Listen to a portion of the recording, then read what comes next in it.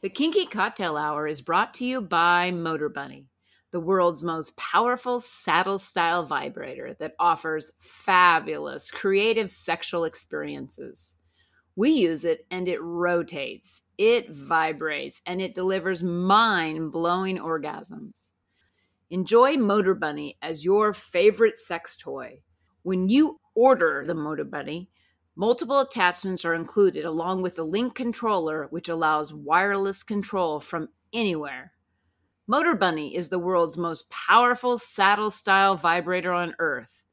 Use the link in the show notes and spice up your sex life with a Motor Bunny.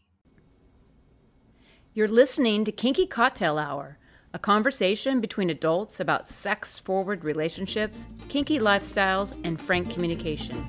If you're under 18, please stop listening and visit scarletteen.com.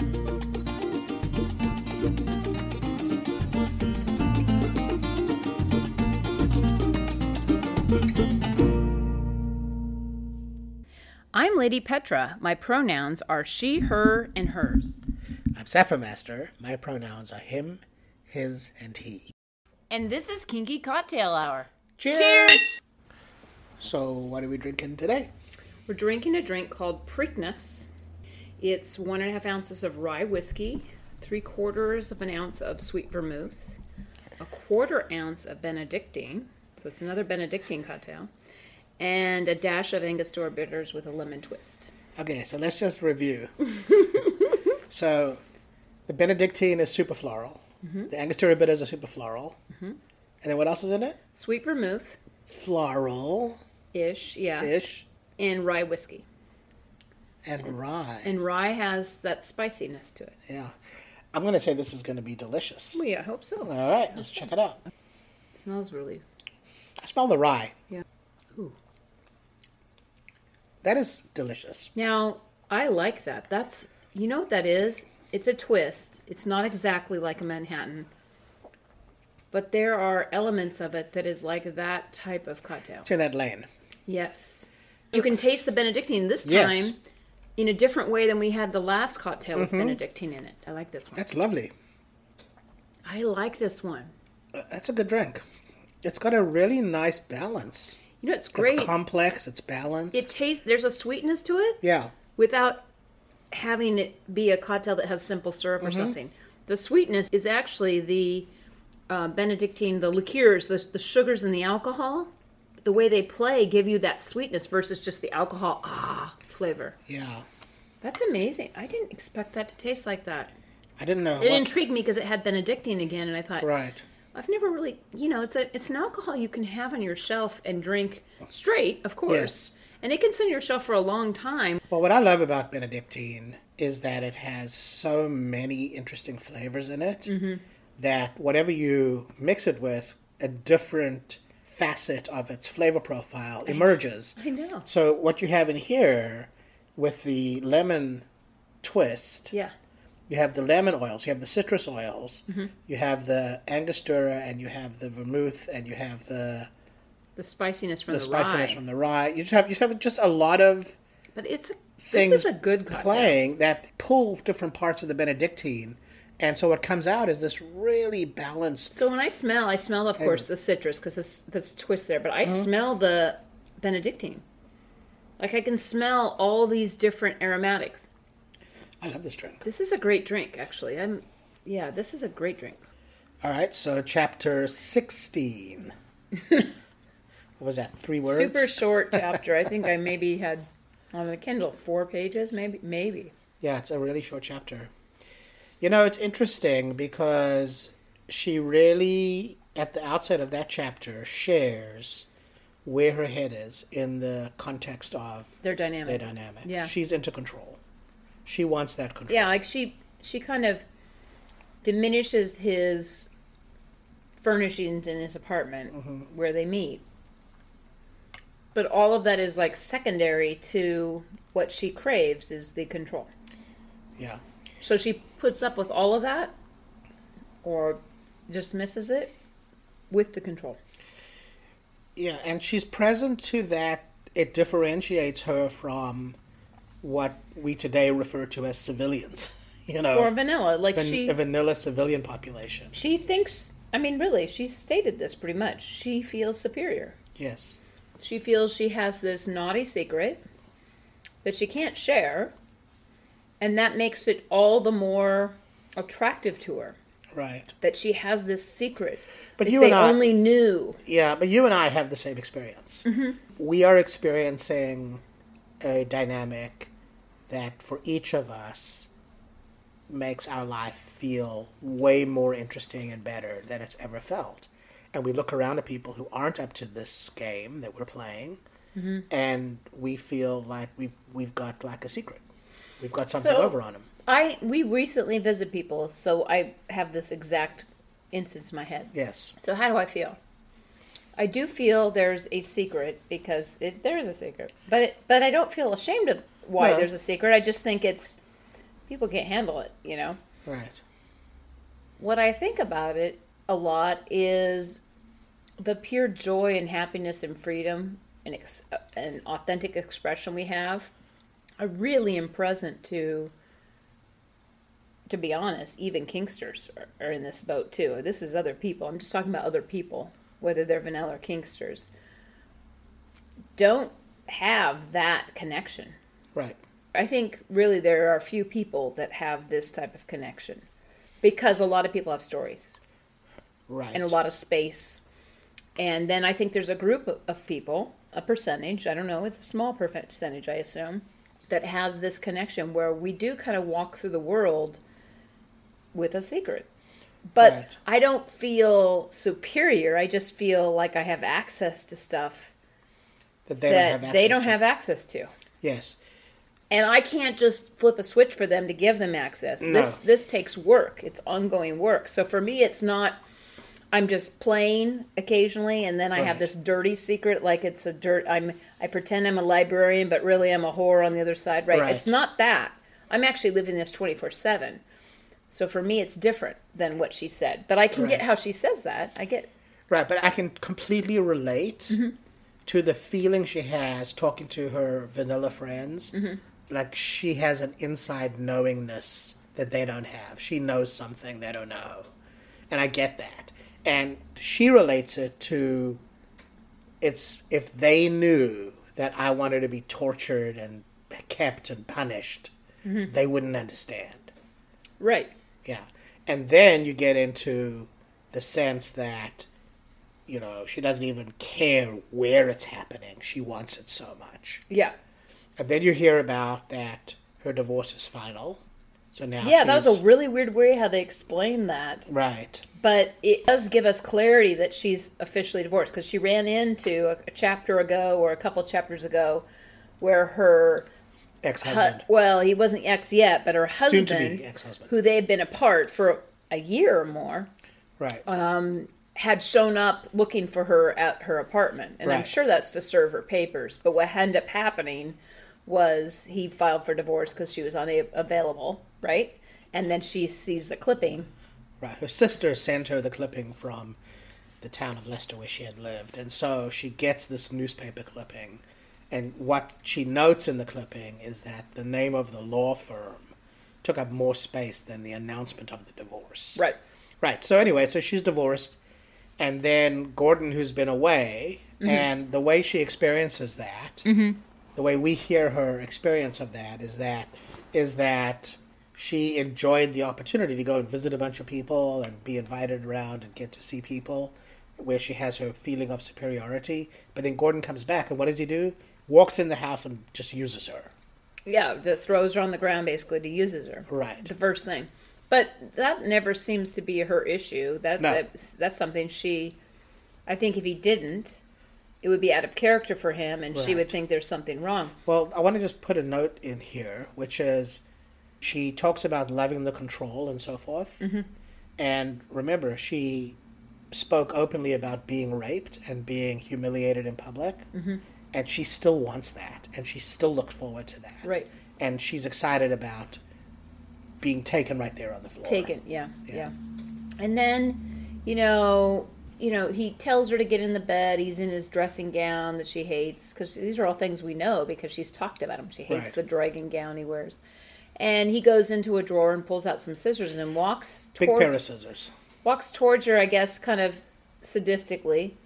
And she starts screaming and crying out in fear. And then he snaps the scissors right in front of her nose, basically, to get a reaction. And then, asks her, what did you think I would do with them? And she thought, it was crazy, the jump in how she jumped to, like, I thought you'd cut my breasts off. Truly, to be honest, when that whole scene was happening and I'm reading it, I thought he's going to cut her braids off. Right. Because it's a total power thing. I thought that he would cut her hair. Because that was all about the hair earlier in the book. So I was like, he's going to cut her braids off or cut one off. Right. You know what I mean? And then she jumps to... She's going to cut my breasts off. Because he's sadistic. So she provides this sadist with this ammunition, like flat out, I thought you were going to cut my breasts off. Where did you go from my hair was going to get cut? And I know we're extrapolating that we thought it was the hair, but that was an obvious thing based on all their interactions. Up to then, yeah. And she comes off out of nowhere like that. That's a very weird conclusion to draw.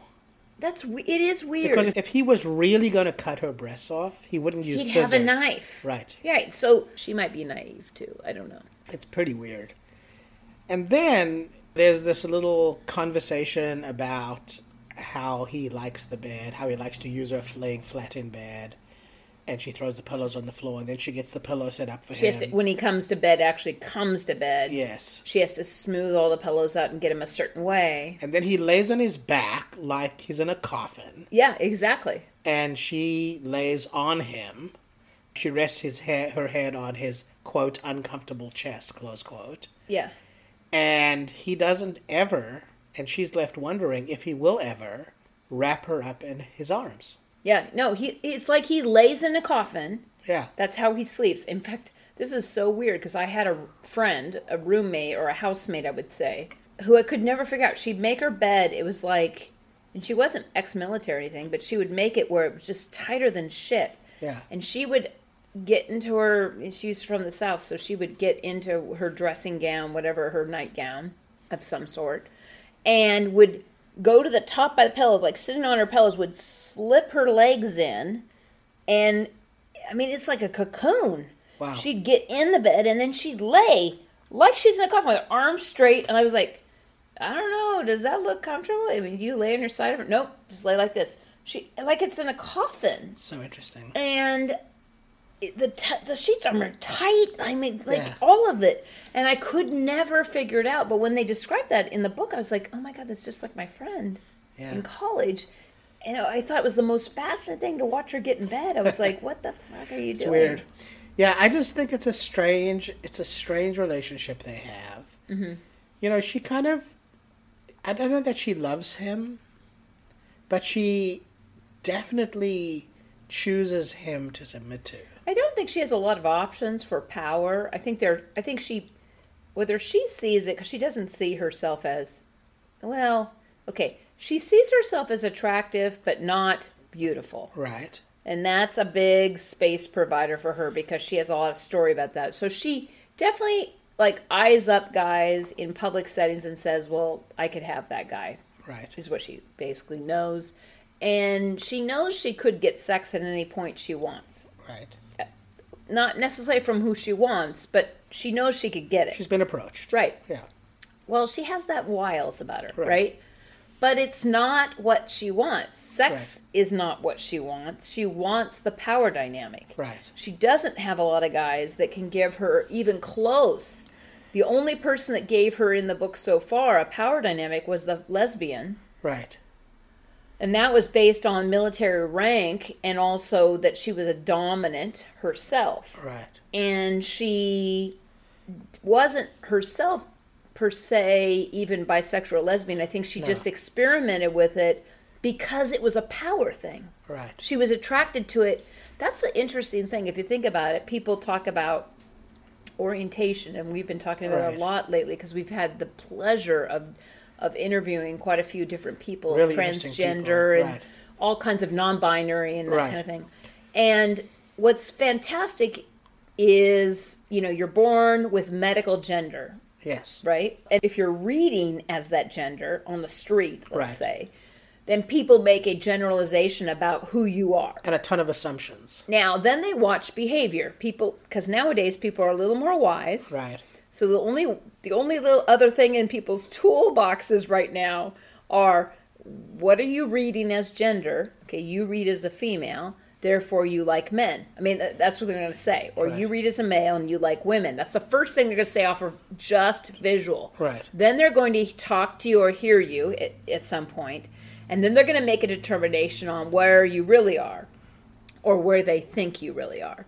And that would be, oh, but he sounds kind of effeminate, so he plays both sides of the fence. Or Right. probably he is actually gay. Right. Or likewise female. There's a huge spectrum out there Right. of sexuality. And so this is a perfect example of someone, I do not think she's lesbian at all. No. I do not think she's bi. No. I don't even know what you call this, and there probably should be a name, or we've talked to FetLife about this, right? On adding orientations. That this person craves power. Right. They don't care what gender per se the power comes from. Right. They just want power. Right. What they're... And that's an orientation, if you think about it, because it's not really attached to gender. Right.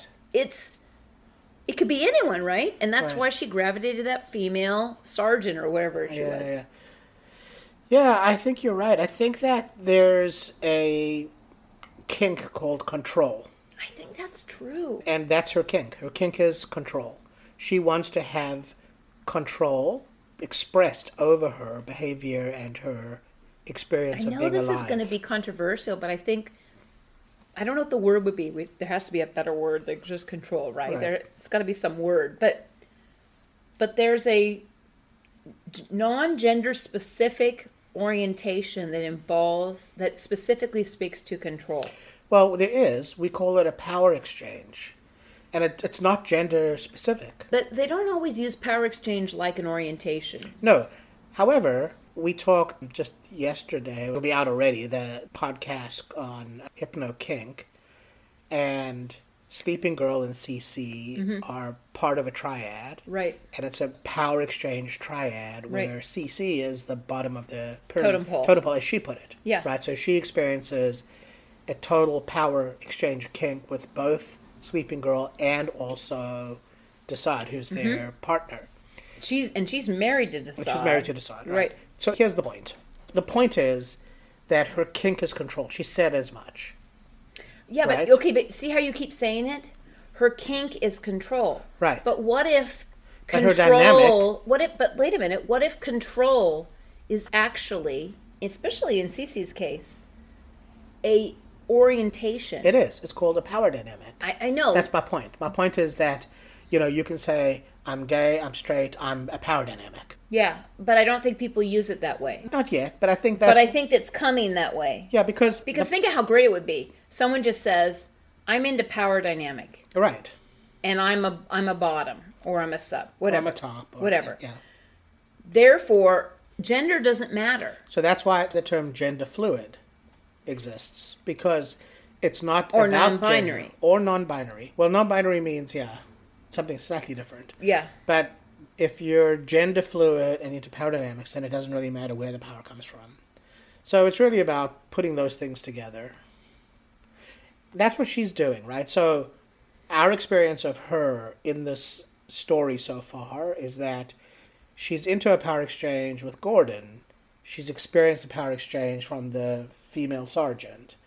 And what she's expressing is a commitment to being somebody who experiences control as fulfilling of her self-expression. So when I hear my orientation is gender fluid, Yes. I hear someone who they're using pronouns they, them. Yes. They're neither identifying themselves as a female or male. They're gender fluid. I'm not even talking about trans. I'm talking about someone who just says they're gender fluid. Right. That has nothing to do with them going through a transition or even thinking about transitioning. Right. They actually could have the gender medical biology of a male, Yes. but feel female, but not... Do you know what I mean? There's a million ways to be. There's no right or wrong way. So that's why I'm saying I don't think she feels she's gender fluid.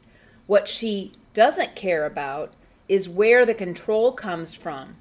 And that's, I know you're saying gender No, fluidity, I but when agree. you say gender fluid, it's like she doesn't know shit. She very much knows she's a female. I agree. No, She loves being yes, a female. Yes, I agree. I Okay? agree. Yeah. And so that's what I'm saying is where in the kink community, where is the word that describes the person that has chosen whatever identity gender they want to be, Okay. regardless of biology. Right. But what their orientation is, which, because if you say lesbian, we've seen males claim lesbian, Well, right? Well, trans males. Okay, but let's claim just to be say, lesbian. Yes. right? And then we see females claim lesbian, Yes. right? So when you say lesbian, you kind of have a connotation in your head of what that means, right? Yes. So that's what I'm trying to say to you about her. She is something medically gender-wise and identifies as something. That's great, but her orientation is power. Yes, I agree. And I don't know truly, because kink is evolving, if only saying power control or something like that is the word that will be good to use in that case for orientation. I think it is, though. I do. And the reason I think it is because of the point you made at the outset of this conversation, which is that it doesn't really matter where the power comes from. And so what I'm saying is, what about fluid power control or something where what it's connotating is the power can come from anyone. Right. Regardless of medical gender, Right. orientation, whatever, Right. that this person's into power. I don't know. I know it's I think- semantics, but words have meaning. It is semantics, and words do have meaning. And I think that the thing that I've learned in this experience of our conversations from the time we started talking to the time we completed all the interviews and pods that we have, Yeah. I think that what I'm understanding, the more I delve into the question of where kink and human sexuality lives together, is just that there is a fluidity to the whole thing, that it's not stratified, it's not linear, it's not compartmentalized. And don't get me wrong, I'm not interested at all in creating like a box system where everyone Right. fits in a box.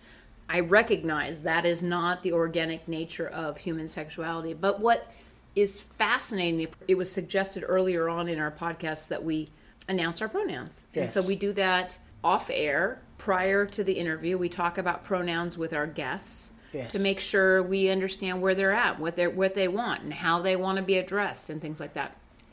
We had done part of that before, but we had never done pronouns until it was suggested to us, and then we're like, oh yeah, that makes total sense. Okay, great. We'll incorporate that. And so I see this, without putting people in boxes, I still see that thing of being able to say, who is this person? Because let's be honest. People are out there that want to just have power or want to be their power taken.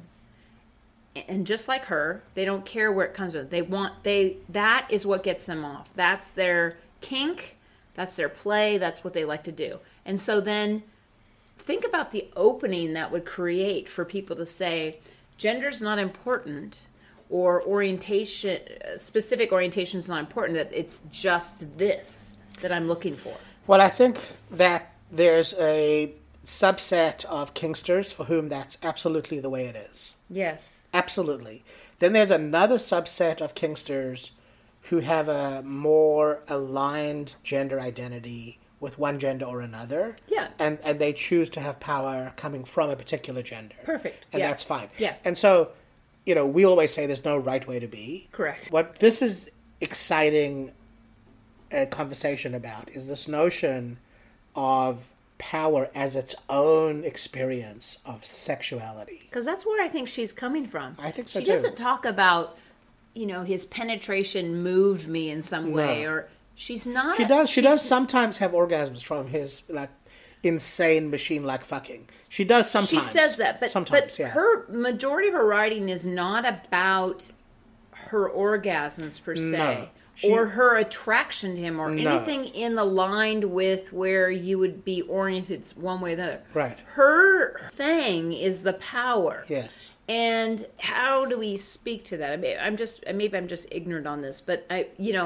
truly, as we explore our own journey and all the different abbreviations of all the people that are all these different ways. And then there's levels within those ways. Sure. You're non-binary, you're not just non-binary, you're all these other things too. Right.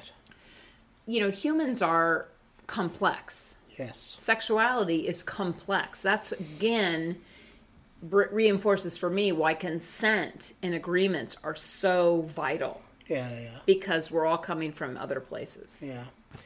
No, I think so too. Short chapter, but interesting conversation. Yeah, it brings up a lot. I don't know where to go with it. It's just you know what something it does? to talk about. It brings up a lot because we have context of who she is from the journey in the first 15 chapters. Right. And we have some insight into the experiences that she's participated in, both with Gordon and not with Gordon, that lead us to be able to say, as she articulates with quite crystal clarity, that what it is she's excited about is being controlled. Mm-hmm. Yeah. But you like control. I do. Yeah, so you can relate. I can totally relate. Yeah. That's it for today. If you're interested in kinky relationship coaching, online domination, or if you'd like to sponsor the pod to keep it going, please visit our Patreon website at Lady Petra Playground. You can reach me via email at ladypetraplayground@gmail.com. Our music is composed and performed by Roger Ferguson, who can be found at rogerfergusonmusic.com. Till next time, cheers!